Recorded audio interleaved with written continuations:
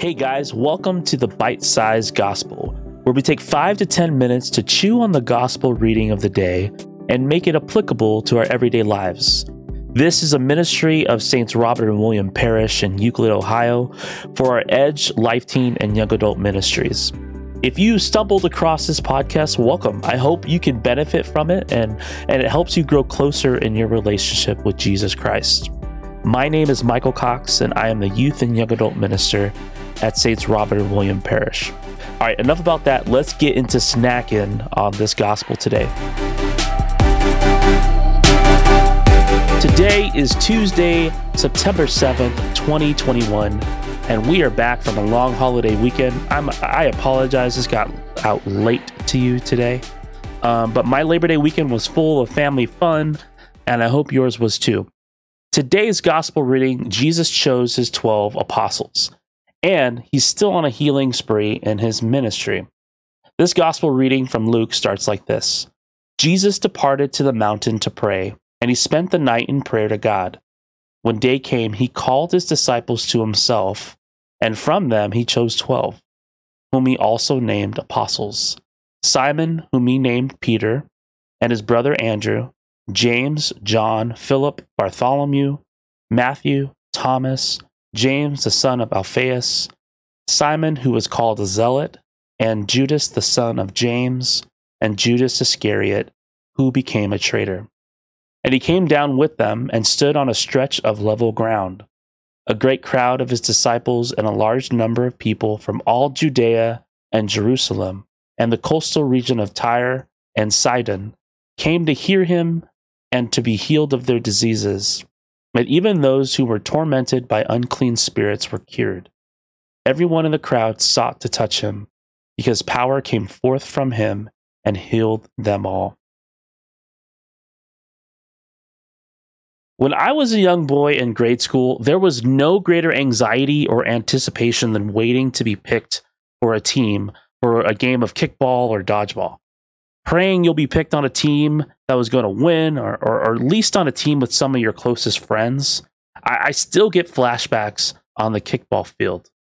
Now, while I don't think the 12 apostles played dodgeball or kickball, or knew that Jesus was about to change their lives forever at that very moment, I think they all knew something was about to go down.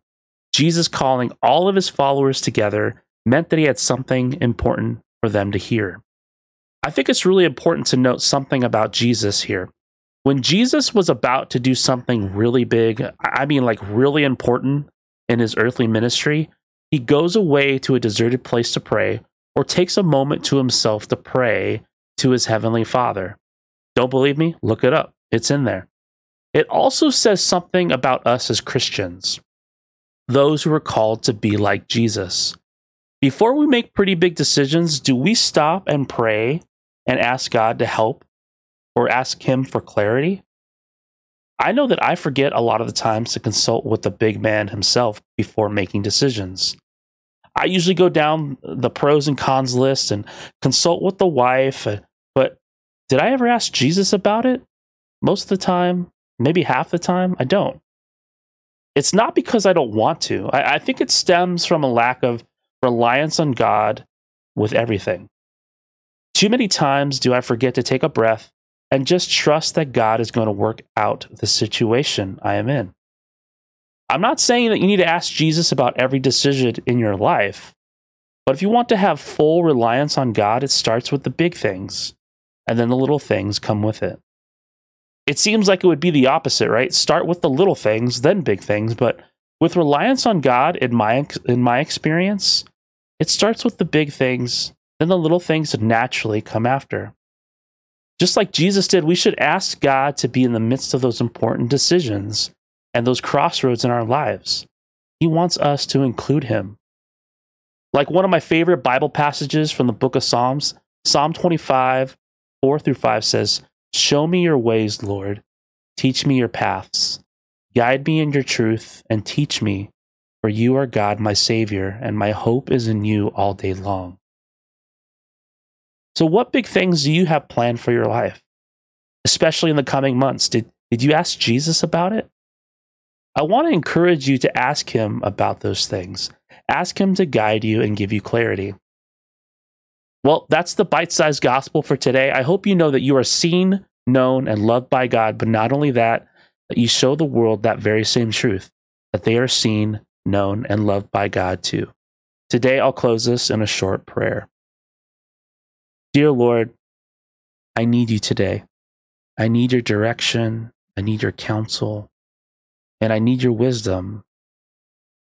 I believe that you, the counselor, my guide, that your Spirit is in me, guiding me. Guide me today in your will.